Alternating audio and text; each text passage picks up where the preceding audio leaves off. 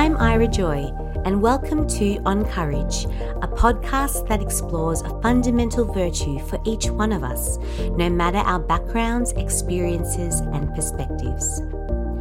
After a career setback, I wrestled deeply with self-doubt and fear, eventually realizing that in order to rebuild my confidence, I had to start by rediscovering my courage.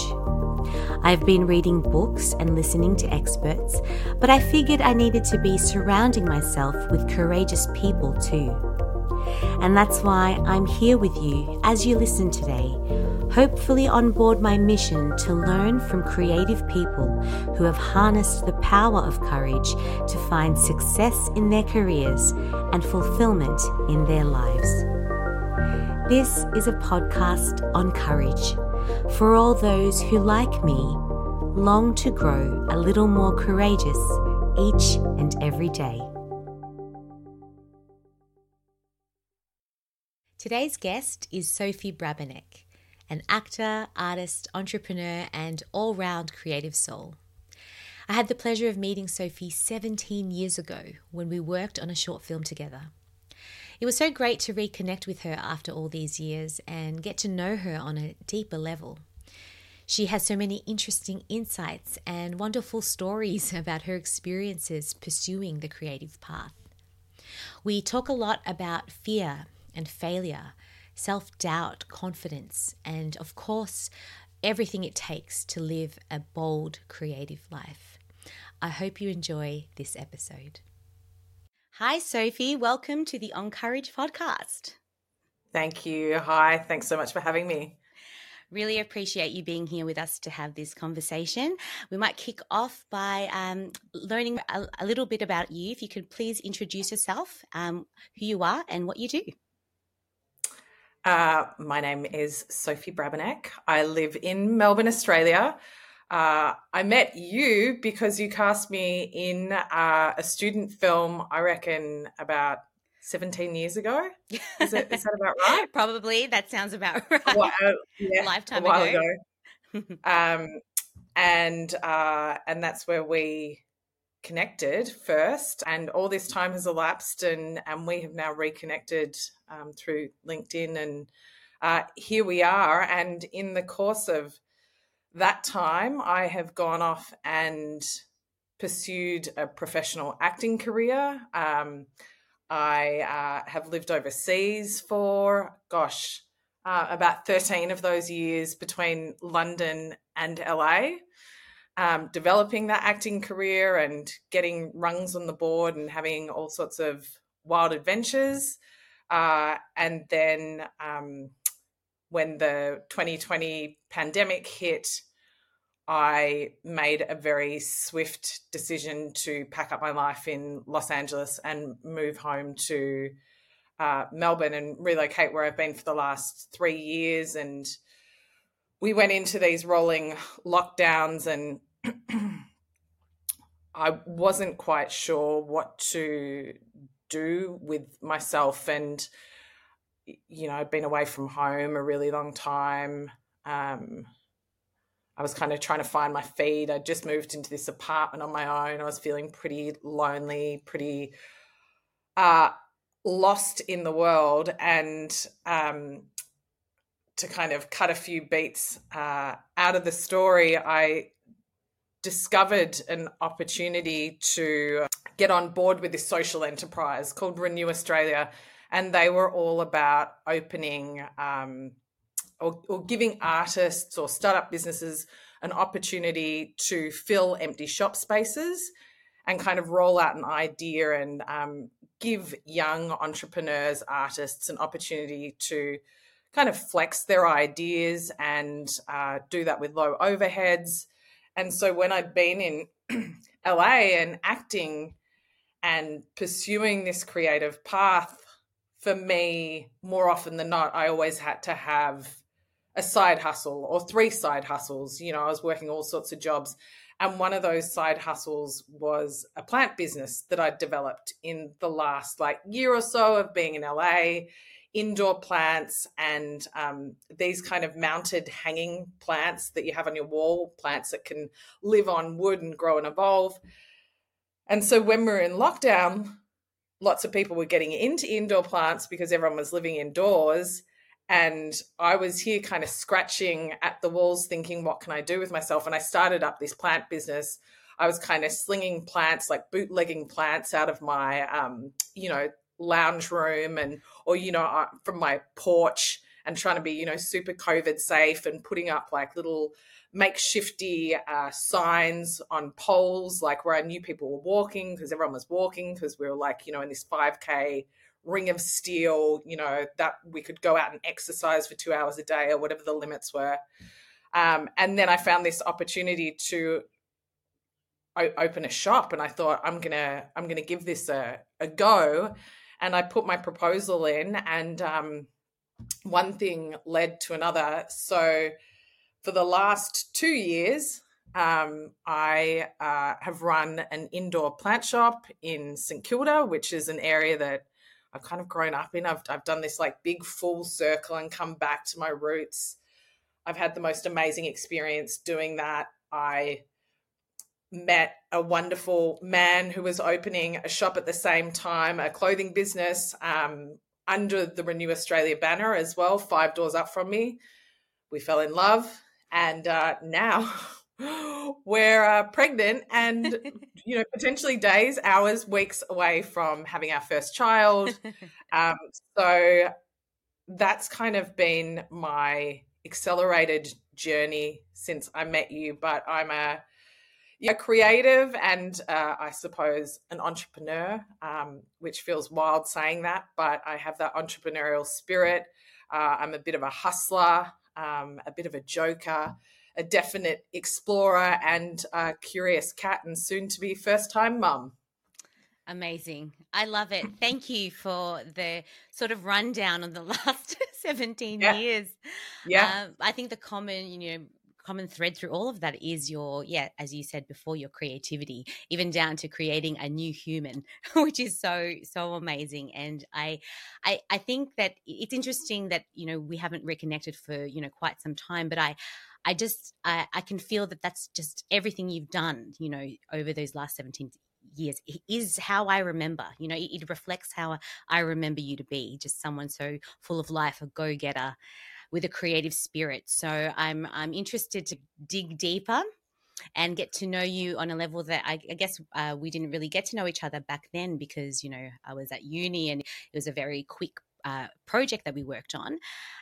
But if I can take you back a little before that time, maybe to your childhood or even adolescence, were there any significant moments or experiences that first ignited your passion for what you do now, or even for, whether it's your acting career or entrepreneurship? Were there any little things that were hinting that this was a possible pathway for you?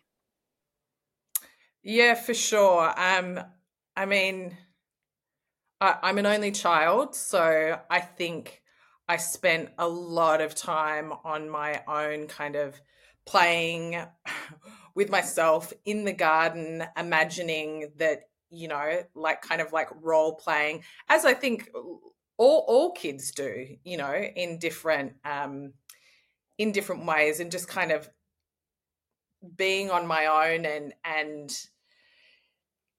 exploring my creativity. I definitely have always loved imagination, play, imagining that I'm in different worlds. As a really young kid, I loved to create kind of mixtapes. I had a keyboard and this little sunroom in our apartment that I used to go out to and, talk into a little bit like I was a radio host and kind of jam out a little bit on my keyboard. And I was primarily raised by my mum and my grandmother, who were super theatrical. My mum was actually an actress when I was younger. She trained at the same drama school as me, but maybe like 30 years prior. And my grandmother was also quite theatrical and creative. She was a writer and a poet. So I grew up with these two women that really encouraged a love of the arts and nature and beauty and expression. I have really fond memories of reading poetry with my grandma, kind of sitting on her lap and reading these classics, and then getting up and doing little recitals that are such warm memories. You know, they're such beautiful moments. So these intimate moments between us that she really reveled in, that kind of, you know, was an extension of her to me. My mum went on these epic overseas adventures at a young age, and all through the course of her life. So I kind of had her stories and her ability to storytell in a really beautiful and descriptive manner infiltrate, you know, my life. So I think all of these things were really strong influences. And I just think back as well. So in terms of like acting, I feel like I've always done performance. It's probably something that's always been encouraged.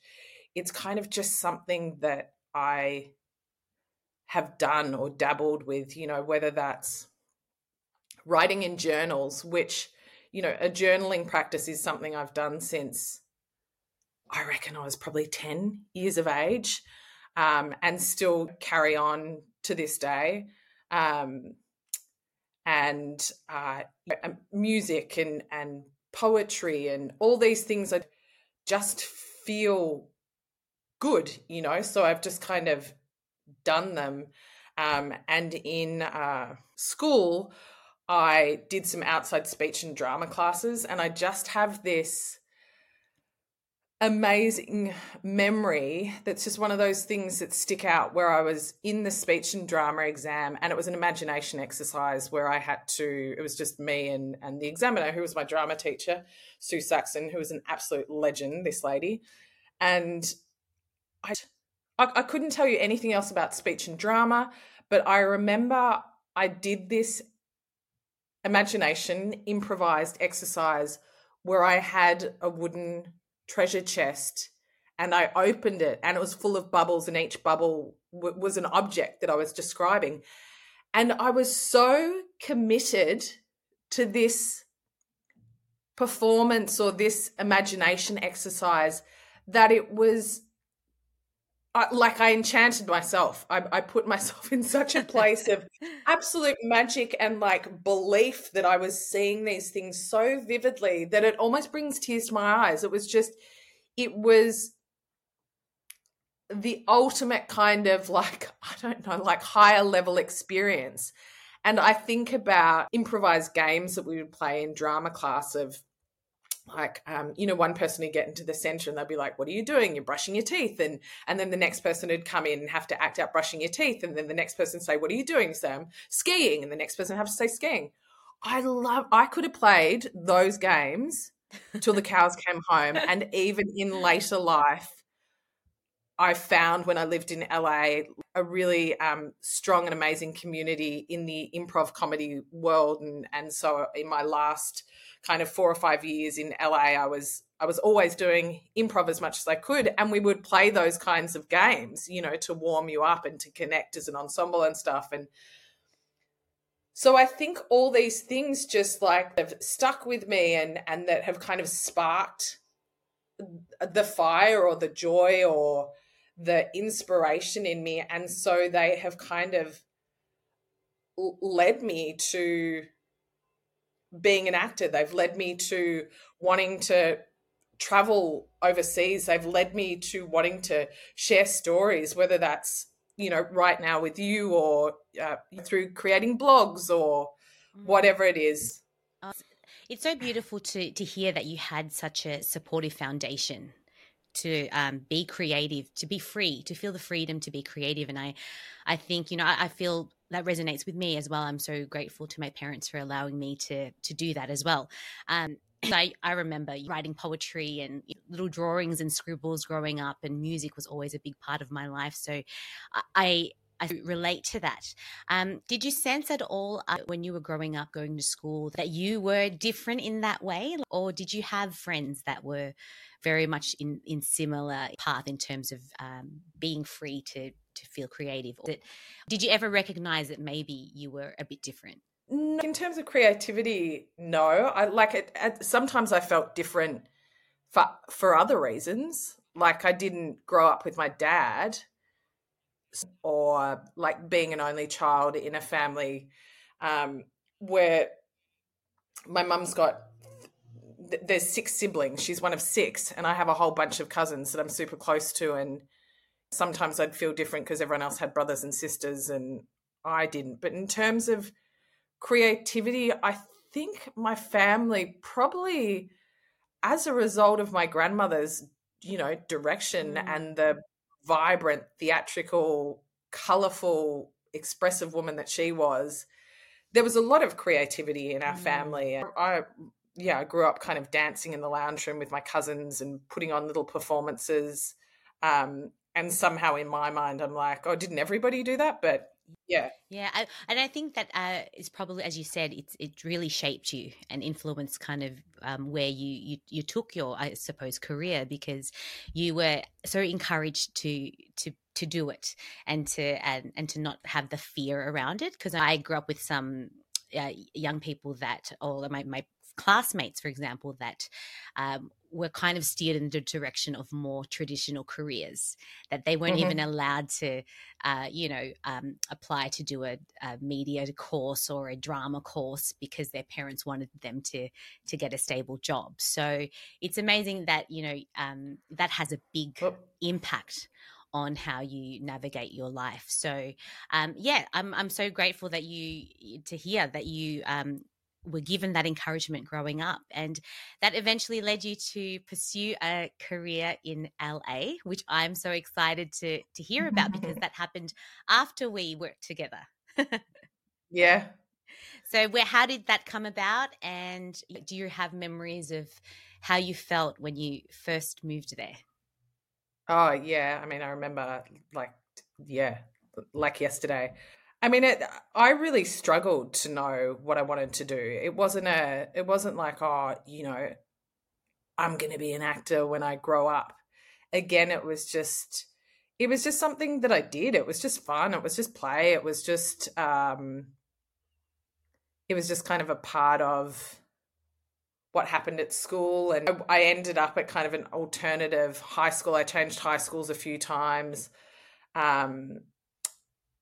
I had a pretty kind of turbulent teenage life, and went a little bit off the rails.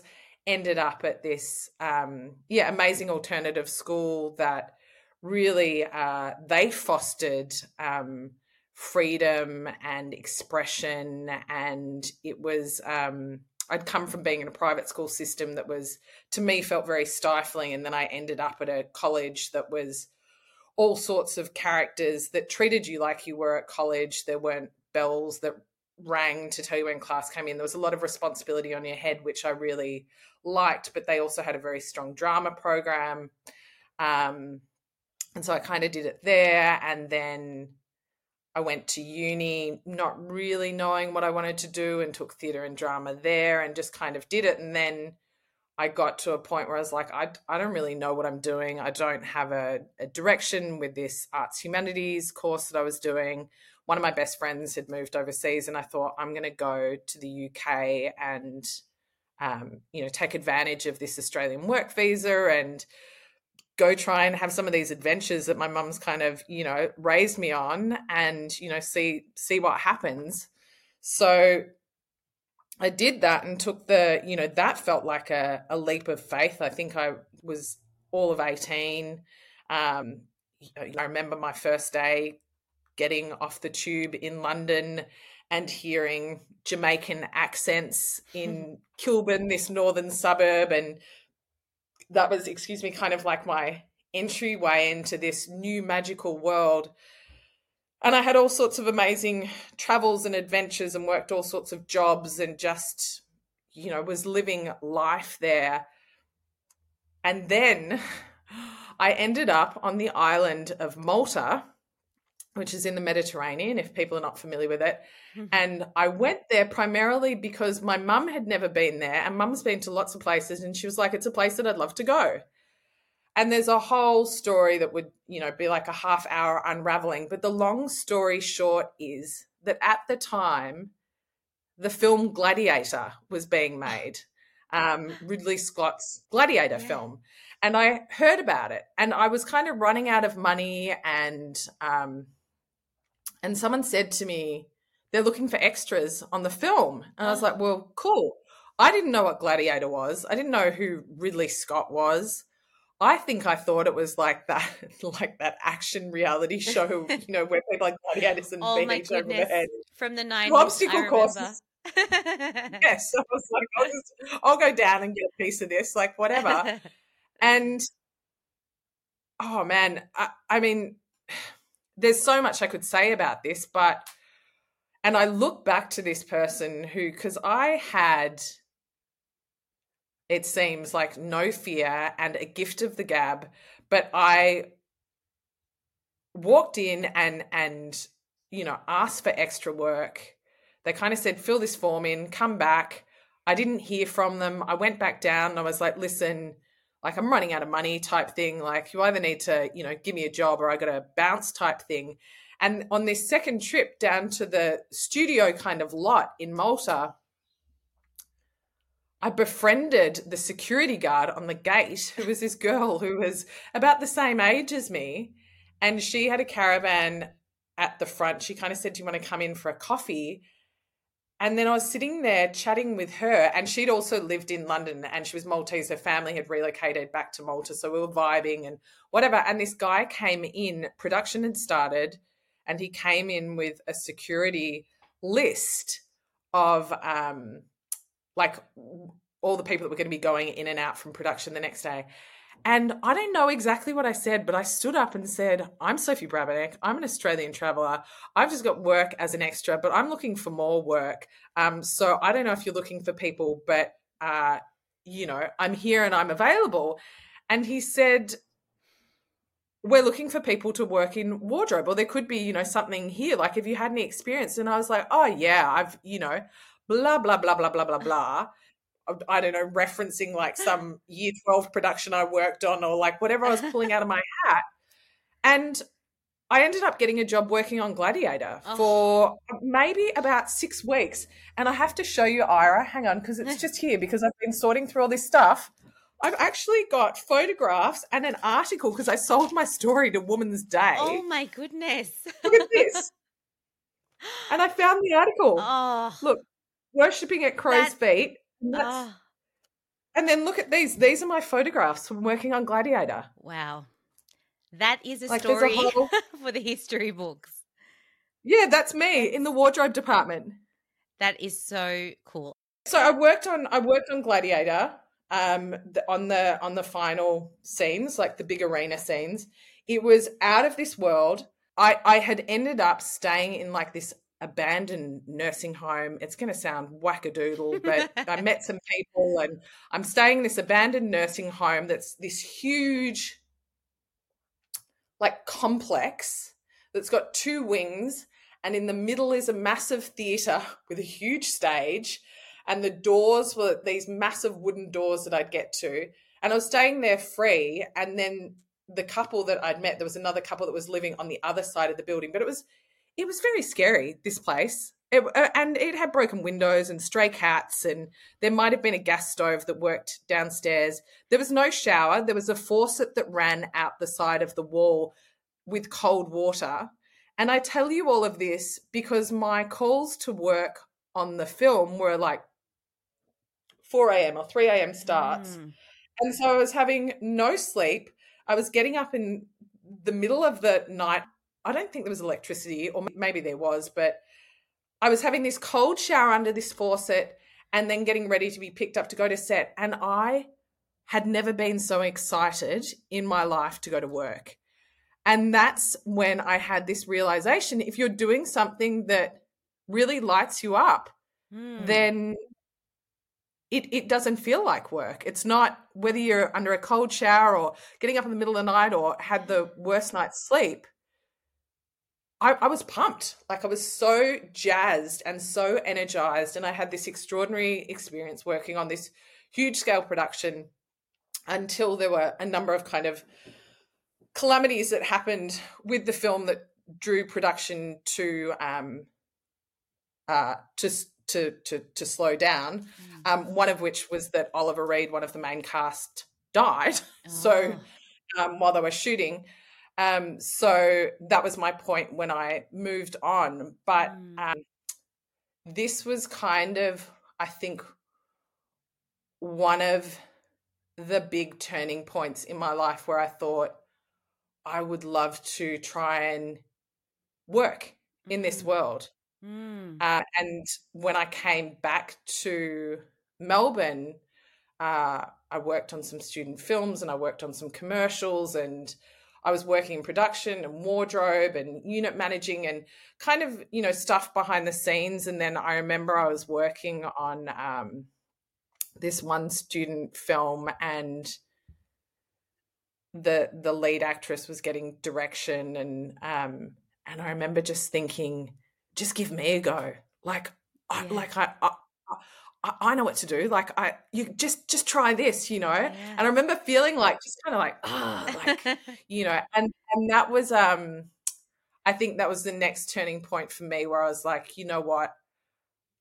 I think I'm going to give it a go as an actor. I'm going to go and take this seriously. I'm going to go and study, find a course, and go back to those acting roots. I think I want to be in front of the camera, not behind the camera. Yeah. I want to perform. And then I missed all the cutoffs. It was the end of the year. I missed all the cutoffs for the drama schools that I wanted to audition for. And I remember kind of feeling like, oh man, I can't afford to have another idle year just kind of bumming around, I'd been kind of bumming around for 3 years or something now. All my peers were finishing their first degrees. Some of them were now in relationships and engaged, and I was kind of freaking out. And I definitely felt as well at that point in my life, I'm not in the same train as everybody else. And I don't know how I feel about this. This is exciting, but it's unrelatable, in lots. I'm sure there are a lot of creatives that are listening that are starting to connect with that, because I think that's where the point of difference is, when you're so attuned with your creativity versus those who pursue just the conventional traditional kind of jobs. And what's interesting to me is that 18-year-old Sophie, who found herself traveling Malta, just happenstance, stood up to put her name down for a role on this massive blockbuster film, wasn't afraid and wasn't freaking out. And yet when you came back and started to see that your peers were doing, what's considered more than normal kind of things, that's when you start to doubt yourself. Isn't that so amazing that you have all this courage that's within you, but then when you start to compare your life, that's when the doubt creeps in. Yeah, that's very true. And I wonder if sometimes that's why or part of the reason why I went overseas, so that I could just be anonymous in my existence, I didn't, I was just kind of like a rolling stone that was just, out there, I don't know what's going to happen, but, and there wasn't people to compare myself to. There wasn't that kind of noise or something, or I could put the blinkers on a bit more. I don't know. And that could be a good strategy, I suppose, just learning to just focus in on your life, because I think that's where a lot of us stumble, is once we start comparing ourselves and allow the noise to creep in. That's when we start to have, again, those imposter syndrome and self-doubt or self-pity, those kind of things. So I guess, please take us through more of those emotions you were going through when you moved back to Melbourne, and how you navigated them. It did feel apparent that I was doing things differently, and I felt at times, even talking about Gladiator, that maybe people thought that I was making it up, that it was just a bit like, oh yeah, okay, you all right, Wow. like Okay. I felt shy about it, like I should stop with the big noting or stop with the whatever, and just, I don't know, like get back into the program type thing. I definitely remember that time feeling, a bit out of place in the world, and I'd gone off on this track, and friends had been tracking here, and and then people would say, oh, nothing's changed, but lots had changed, and I don't think I'd realized that I'd changed, but I was like, you've changed, and excuse me, these friendship circles have changed, and things in my family have changed, and like, life is always changing, right? I eventually got into acting school the next year. I was just going to say, because this is something just that I think served me really well. I had this idle year, right, before I could audition for the acting colleges. And my mum, I think, speaking from a little bit of experience, having been an actor, said, if you kind of want to do this thing, it's not going to be easy. And these are kind of the stats. Like, this is the reality of what it's going to be like. So it might be really wise if you picked up some kind of skill or trade that you could do alongside being a creative. So in that year, I went and studied massage therapy, which was honestly one of the greatest things. I'd always had an interest in kind of alternative healing, and I felt like that was another extension of like some kind of art form and connection, and I really enjoyed it. And that, for the last 16 or 17 years, has been one of my side hustles, and has worked very well for me as an actor. Yes. I've been able to travel with it. Yes. I've earned quite good money doing it, particularly in a city like LA, where people love all that, pampering and self-help and health, and often have a, cash to splash. So I did that year of massage training, and then kind of was, during acting school, developing, that on the side, a little bit of a client base and whatever. But I went to drama school, and talking about, just being a creative and the emotions and the things that you experience, I realized that acting school for me, I did 3 years of near on kind of full-time training, and a lot of it, I think I felt quite torturous. And I think a part of that was because I was so hypercritical of myself. I was so conscious of like getting it right, of being liked, of being the best, of not making a fool of myself, knowing exactly who I was. I think I really struggled with that. I think I felt like I needed to be some kind of cinephile that knew all the directors and knew all the movies and knew all the things, and I didn't. Like, I just, like, I wasn't acting because I, was like a movie buff that was sitting at home having marathons. I was acting because it was fun and made me feel good. And, I saw other people doing it and they were having fun, and that made me feel good, Yes.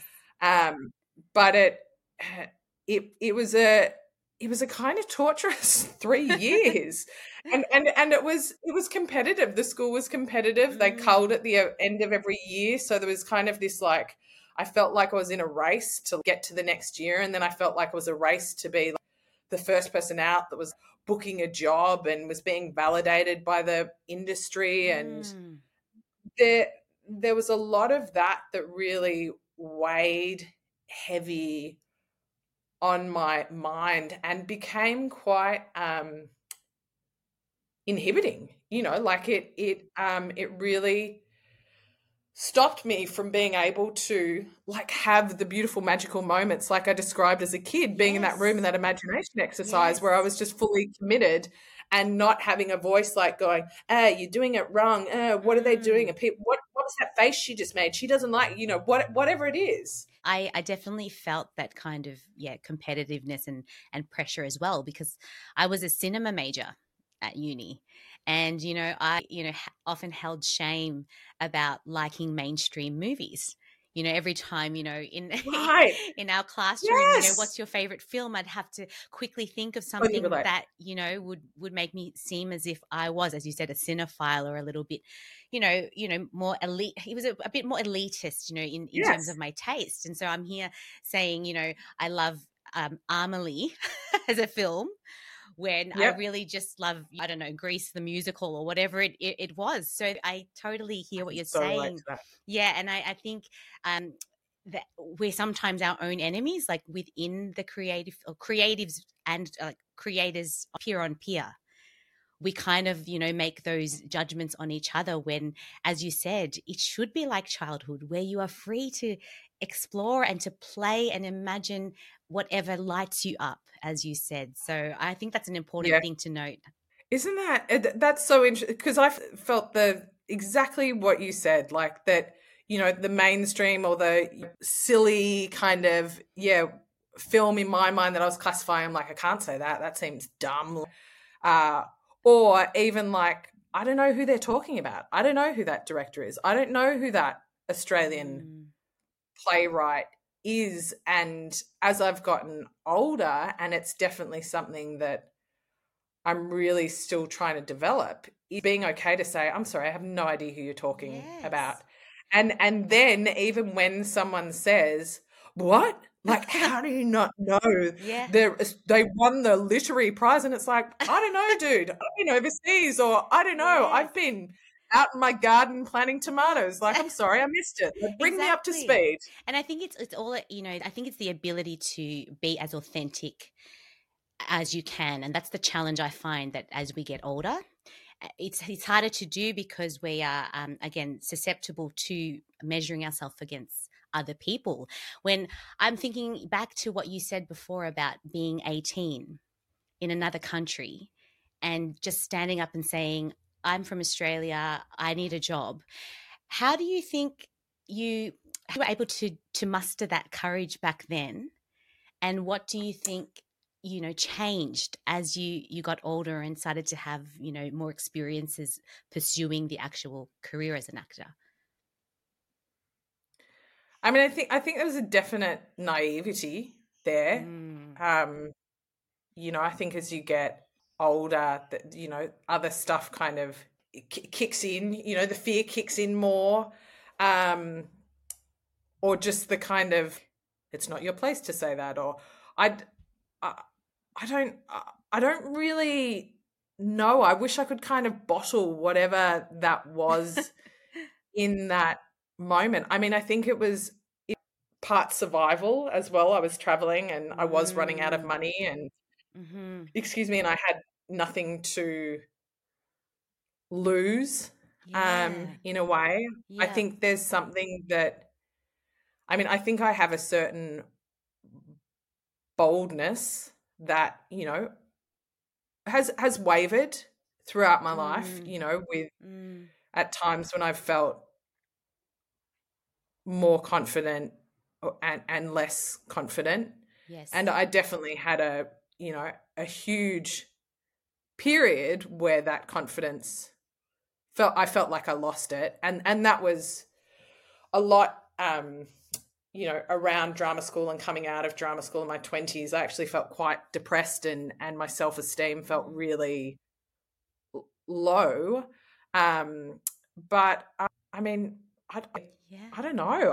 I just, I think what you said about survival is a key insight, because I find that, a lot of people who are at that point where they're rock bottom, or there's like an urgency that there's no choice but to act on it because there's nothing else, and I sometimes feel that when we are privileged in some way when we are comfortable.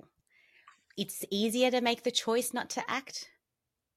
It's easier not to, because there's no, what's the point of the risk? Because you're going to risk your comfort or whatever it is, or your current state of things. Whereas you're right, back then you needed the money. There was something that was inside you that's like, I have to do this for my own livelihood's sake. So I think that's an interesting point. And the idea of self-esteem and confidence wavering, I feel like that's human nature. I definitely have gone through that across different seasons of my life. So perhaps it means that courage isn't something that is constantly or sustainable long term all the time, that we're going to have bursts of it. We're going to have different shades of it depending on where we are in life. So take me through more that season of feeling depressed and I suppose lost in terms of your career pathway and your aspirations as a young person, because I think that's something that we also overlook in conversation. We talk a lot about success, especially as creatives. It's one of the things that I guess it's part of the ego. You always present yourself with all of these wonderful achievements that you've had, whether it's films that you've worked on or awards and whatnot. But what about the failures? Like, how do we navigate that? Because I think failure is inevitable. It's on the journey to success. Yeah. So if you're willing to share, I'd love to hear more about that period in your life.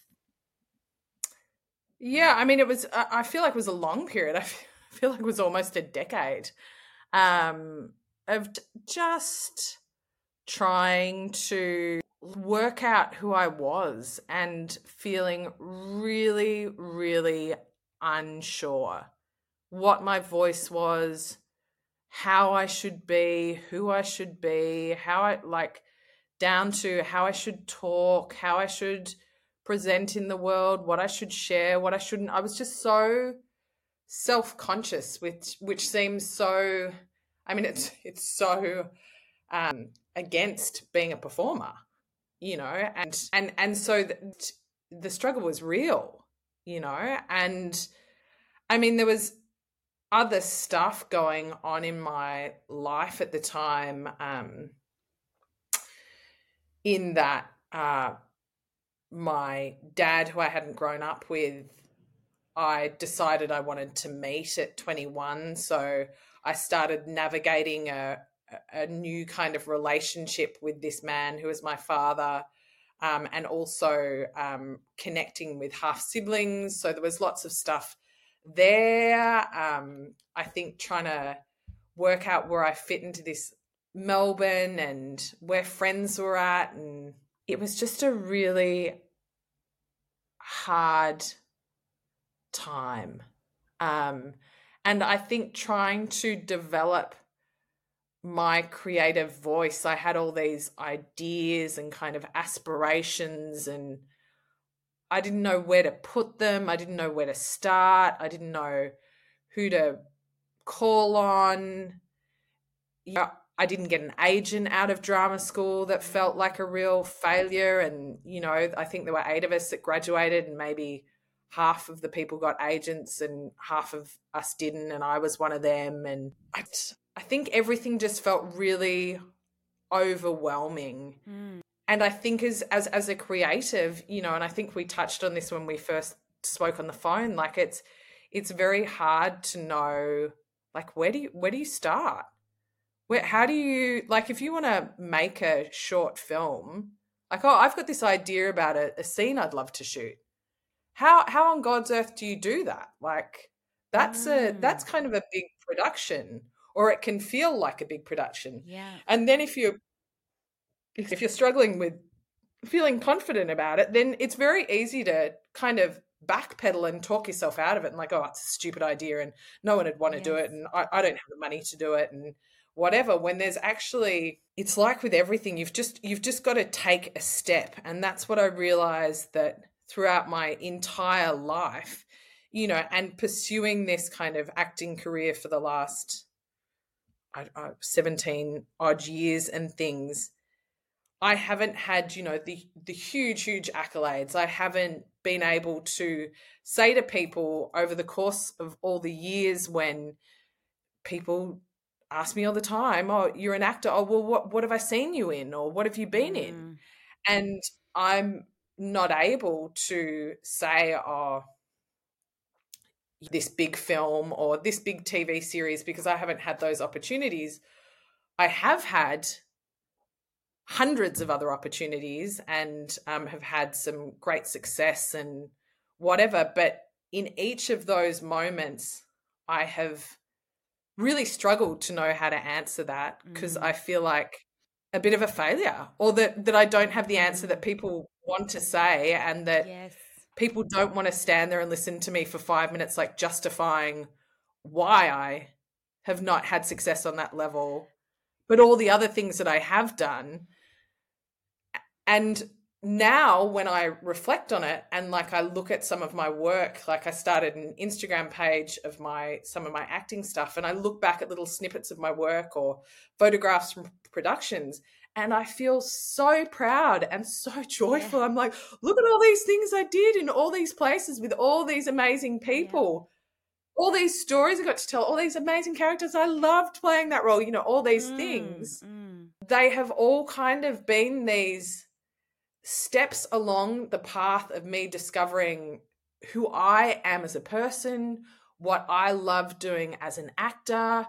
Through that course, I discovered that I really love comedy, which is something that seems like, once I kind of realized that, I'm like, that makes such sense, because I've been clowning since day dot, discovering the kinds of people I like talking to, working with, and it's just lots of the things I've done, I'm like, I'm not sure why I'm doing them, or why I'm talking to this person, or why I'm having this coffee with this person, or I'm emailing this person to say, hey, I'd like to be considered for your production or whatever. But they have all kind of just been necessary steps for me to go along the path of discovery, to build up confidence, to build up skill, to learn about the industry, to learn about myself. Like, it's really just going out there, putting myself out there as much as possible, and exploring as many different avenues as possible. And I've done theatre, and I've done therapeutic theatre, and I've done immersive theatre, and I've done stills, I've done print work, I've done film, I've done TV, I've done comedy, I've done all these things. And through it, I have such a greater sense of what I want, and and it's created a really beautiful footing. But it's been a very unsteady and unsure journey, and a lot of the time I don't know why I'm doing half the stuff I'm doing, and I've been hard on myself, because I'm like, you should have a clearer path, or what's my 5-year plan, or. But I think for me as well, you can get so caught up in the carrot being dangled. I mean, particularly in a place like Hollywood and LA, where like everyone's chasing the carrot, everyone's hustling. A lot of conversations are just being had because people want to know what you might be able to offer them in terms of opportunity. And, outside of that, there's a whole lot of life to be lived. There's a whole lot of experience to be had that isn't just the hustle. And that is to do with, for me, self-development and, observing life, so I can reflect that back in my life, channeling my struggles and pain and heartaches and setbacks and joys and adventures and all of this into my work. Well, that's what being an artist is, isn't it? Yeah. Oh, well, thank you so much for being, vulnerable, and transparent about your journey, because again, like I said, I feel like we don't talk about the process enough. And as you were alluding to then, learning to honor the process as you're discovering, as you're developing new skills, it actually helps you reframe what success means to you. because that's Yeah. something I'm feeling challenged by in this season, because especially with how I suppose the entertainment industry has evolved, it has become very much about the commercial things, whether it's profit or branding and marketing and all those things, where the artistry and the reason why we choose to do these things gets lost, because we're hesitating to honor the process because we're so fixated on the outcome. Am I going to be able to say to other people, this is the movie that I did? It's almost like people expect tangible outcomes because that's what non-creative people, that's how it makes sense to them. If you're an actor, well, what have I seen you in? That's the only way they can access what being an actor is. It's the only way they understand it. Whereas for you, it's such a deeper thing, right? It's a spiritual experience. It's that joy, that love that comes from performing. So, I really would love if more creatives like you're doing right now would be more open about the process, shine a light on, what actually goes on as someone pursuing an acting career. And I think, by what you've shared with me so far is you have achieved success, this wonderful life and all of the experiences and all of the inner work that you've done through pursuing your creativity is success. Yeah. Whether or not, people kind of see it through that very narrow lens of all of the accolades and all that kind of things. So I really loved hearing that there was that struggle, but then you've owned it. I think honoring the struggle is a part of it. Absolutely. So you, I think you've already touched on a few things, in terms of you just going out there and exploring, different aspects of creativity and learn, trying to skill up and, get an education and all that. But is there anything else that you think can help, a young creative who's going through some of these doubts and, lack of confidence? Any practical lessons or strategies that they could take on board to kind of just keep going on this path? Because I think there's so much general inspiration out there. You follow your dreams, follow your heart and that kind of thing. But if we get down to the specifics, what are some tangible, practical tools or ideas could you share? One of the main things is you just have to kind of go into the gym of whatever your creativity is. So you have to put in the work. I realize at the times where I have felt the most sure, the most confident, where auditions or work has been generated is where I am really putting in the work, where I'm going into the gym, of acting every day and flexing the muscle. I'm in class, I'm at home doing the the work, I'm applying for auditions, I'm trying to look at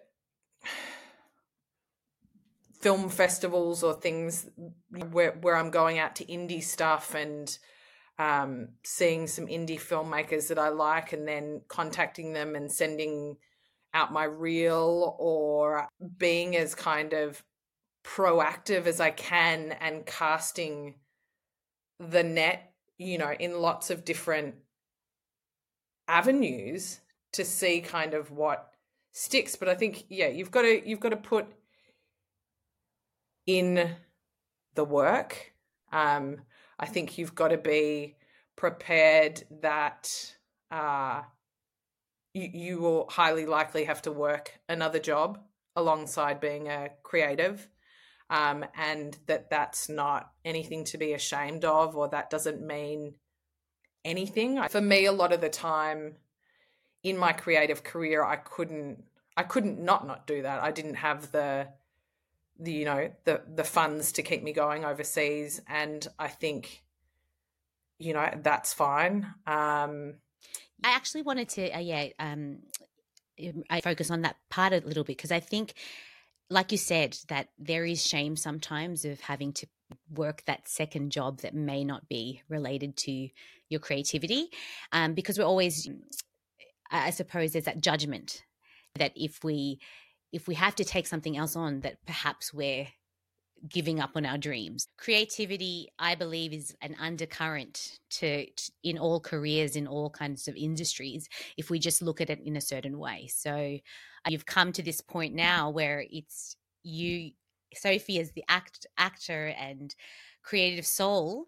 It's shaped you as a business owner, as an entrepreneur. Yeah, for sure. And I just wanted to say, going back to some practical things like that creatives can do, is making the work is really important. You know, whether you're a singer or a writer or an actor, you know, just trying to create. And I feel like it's really cliche because it's something I've been told my whole career, like, just go out there and like make stuff. And I know, like, particularly in filmmaking, it's not that easy, but, and again, this feels cliche, but it kind of is. Like, you can just shoot something on your phone. And even, you know, like for the actors out there, I just, for these last couple of years where I haven't been acting so much, I've been focused on this plant business. You know, we're in lockdown for 18 months of the last whatever, and I haven't had the opportunities to act in the same way that I have done previously. I just wrote myself a scene where I played identical twin sisters, really because I just wanted to make something and be able to act. And it was a reasonably simple process. I was lucky to have a friend that had a camera and could help me with some editing, but you could also just as easily have shot that on a phone and just for the sheer fact of doing it, going through the process and then looking at it back and going, okay, well, I feel pretty good about this, or no, this is not. So it's, I suppose it all ties into, you know, flexing that muscle. Yes. And just building confidence up in your work. Yes. and getting a sense of like what you like about your work, what you don't like about your work. And also, I mean, I think this is something that I've struggled with, is that like I kind of wanted to be perfect off the bat. And, you know, like I couldn't believe, like looking back at some of the work I've done, I'm like, oh my God, it's so bad. Like I've been in drama school for 3 years. How am I like, what am I doing with my face? You know? But kind of accepting that there are going to be cringy lyrics or cringy things you do or whatever. Yes. And just kind of being okay with being imperfect and allowing yourself to like go, okay, well, next time I'll do it differently. And yeah, you know, my mum might be watching this going, accepting that, you know, that you're not always going to be perfect, and that it's, you know, and that's one of the things I even now, like when I watch huge films and productions, you know, and I'm sure we all do it and we critique it and we go, oh my God, you know, that big Hollywood star and what's going on with their accent. So it's like, you know, even the masters. Yes. You know, and that's in, you know, in nature and life. Like it's, things are not perfect, but man, I tell you what, I've gotten fixated in my head sometimes about needing to, you know, to be just right. And I think through putting myself out there and kind of having those knockbacks or looking at work and feeling cringy and then kind of, you know, feeling knocked down and dusting yourself off again and then getting back up and like going, all right, we're going to go another round. And, you know, like it's not the end of the earth. And I always think about, you know, the things like, will it matter in 5 minutes? Will it matter in 5 hours? Will it matter in, you know, 5 days, 5 years? People are not that focused on what you're doing anyway. They don't really care that much. You know, like people are not going to be remembering this or talking about it. You know, in a way, you're not that important. You know, like it's not that serious. And that last bit of advice is so helpful because learning to I suppose tap into the mindset of it's okay. It's okay if people don't appreciate what I do. They're not going to remember. They're so focused on their own lives and what they're doing. So Yeah. I think, Yeah. those mindset shifts I think are powerful as well, and are good practical tips for creatives. Being prepared for the rejection, being prepared for the failure, embracing it and welcoming it with open arms. I think that, that's what courage is as well. The things that you love or that feel good might not be the things that other people love or make them feel good. So somehow just listening to your gut and owning who you are, like I think that's something that it's been a very long journey of trying to like love my freak flag, Yeah. being a bit different, Yes. and like going, you know what, that's cool. I actually think that sounds good, Yes. like I'm cool with it. I'm cool to put that out into the world, but also the world now is like with social media and everything. There's a lot of anxiety, I think, even with just sharing photographs or captions or things that we want to be perceived as just right. Yeah. And it's a great exercise in putting stuff out there and like going, yeah, it's not just right.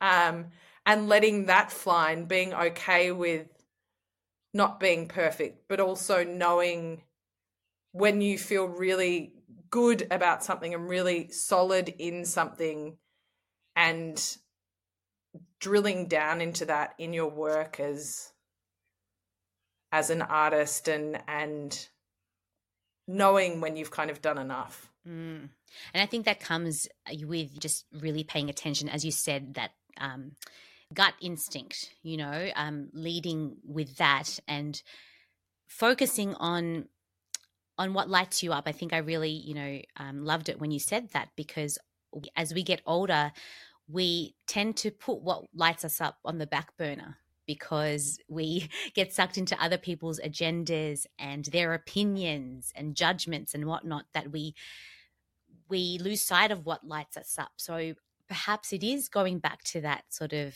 naivete, as you mentioned, being 18 again and not worrying so much about what people think and just doing and just falling in love with the creative process. Because I think there's a lot of learning and growing that happens through the creative process, which you've expressed. So yeah, so thank you for those tips and ideas.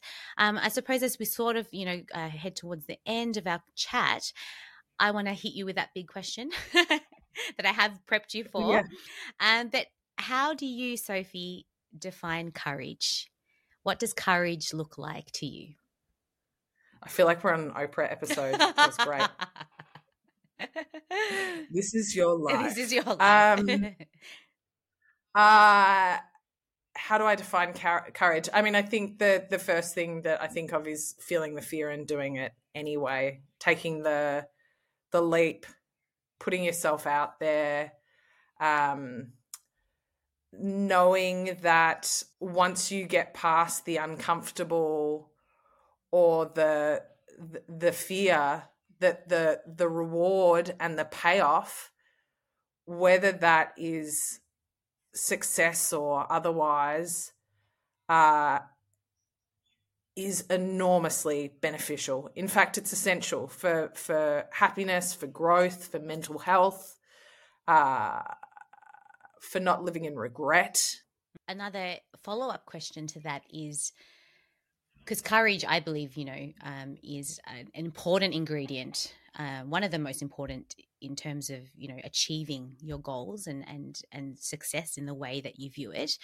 But it also needs to have complementary skills and traits with it. I love a metaphor. So if we think of courage as being kind of your main course, so you're having a plate of courage, what do you think is a nice complementary side dish to courage, or it could be a beverage that you believe pairs well? So whether it's a virtue, a trait, a habit, or a mindset or skill, what pairs well with the virtue of courage? Curiosity, a trust or an understanding in yourself that if you fall flat on your face, you'll be able to pick yourself up, that you'll be able to get through it. I love it. Sounds like a very well-balanced meal to me. Is there anything else you'd like to share with our listeners, Sophie? Any other, final words of wisdom? Exploring a creative path is amazing. I just encourage anyone listening that if you have, I think this is something we spoke about initially, but I do believe as well that everybody is creative and everybody kind of has are experiencing creativity in every day in different ways that we don't even recognize. But I think I've really enjoyed my creative life and all the branches of exploring my creativity, and I look forward to doing that much more in the future as well. And I think if you have a certain inkling or feeling that you might want to pursue some creative path, even if that's darning socks and selling them on Etsy, you should go for it. I'm seeing now some peers in later life that have lived more traditional courses and had more kind of maybe corporate jobs or whatever, feeling now that they can explore these other avenues, or that they'd like to maybe explore script writing a bit more, or maybe there's a confidence or there's a security now that they have some money or they have some assets or things. But I just, I think at whatever age you can switch paths, you can switch gears, you can start that career. I think, now with acting as well, I think, the world has changed a bit, and I think, ageism is a bit of a different meal, but it's still, it still favors the young. But I just think about, there's this Italian woman who I think's like 80, and she became a DJ, at like 78 or something, and has become like quite a big DJ and plays like big festivals. And in my mind, like, she is who I want to be. I'm like, maybe I'll become a DJ at 78, like anything's possible. It definitely helps to surround yourself with supportive people, or, that's one of the things that I think is really important, like a mentor, or like people that champion you and people that believe in you and can give you, solid feedback, whether that's constructive criticism or otherwise, is really important. And I definitely feel so grateful that I've had that, particularly, with my grandma and my mum. My mum's also been a pretty harsh critic at times. Sorry, Mum, if you're listening, but, in a way that I think has been necessary. Like sometimes people do have to kind of break it down for you, but I think there's also something that tests your gut and your instincts as well when that happens, and you're like, yeah, and I think that comes with maturity in life, where you're like, well, that's an interesting opinion, but I don't know. And that's all a part of the journey of understanding who you are and who your voice is. So yeah, I mean, I feel very grateful to be sitting here where I am, and to have had the experiences that I have had, and to have this opportunity to reflect. And you asked about LA before, and I don't think I kind of got onto that, but the LA dream was an amazing chapter. I had almost 10 years there of living in this incredible city, in kind of one of the biggest entertainment industries in the world, and experiencing all of that, and a lot of it has just been really just taking the leap of faith and kind of hoping that I'll figure it out. And even now, and going back, I think you said, how was that first day in LA?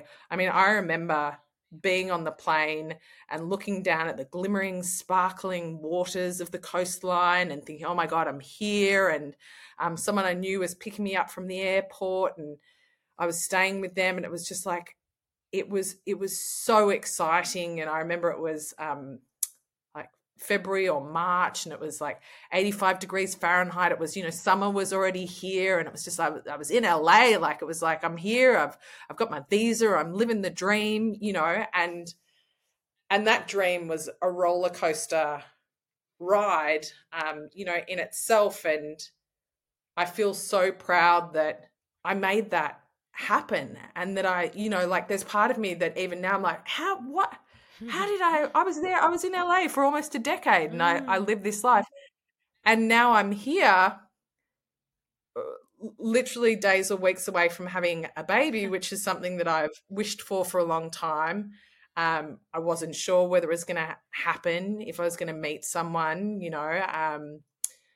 and by the grace of God or the powers that be, lots of wonderful things have happened. But I'm sitting here now as well, kind of thinking, my God, I don't know if I feel equipped for becoming a mother and having a baby. Like, here we go again. This is the unknown, and like, whoo, the voices are starting, am I going to be all right? Can I handle this? And someone said to me the other day, they kind of reminded me of times in my life,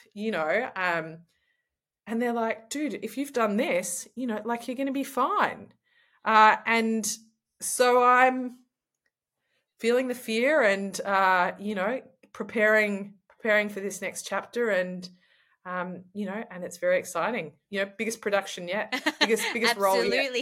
Absolutely. Biggest and most important role that I'm sure will bring many blessings to you. And I can't imagine how many more stories from your time in LA and just in your life in general that you would have for us. So we're going to have to get you back on the podcast to go through them, because it's been such a joy listening to all of your experiences, because you have such thanks so much. Such vivid memories. I feel like I think I suffer from long-term memory loss or something, because I definitely don't remember things that vividly. So thank you for sharing all of that with us.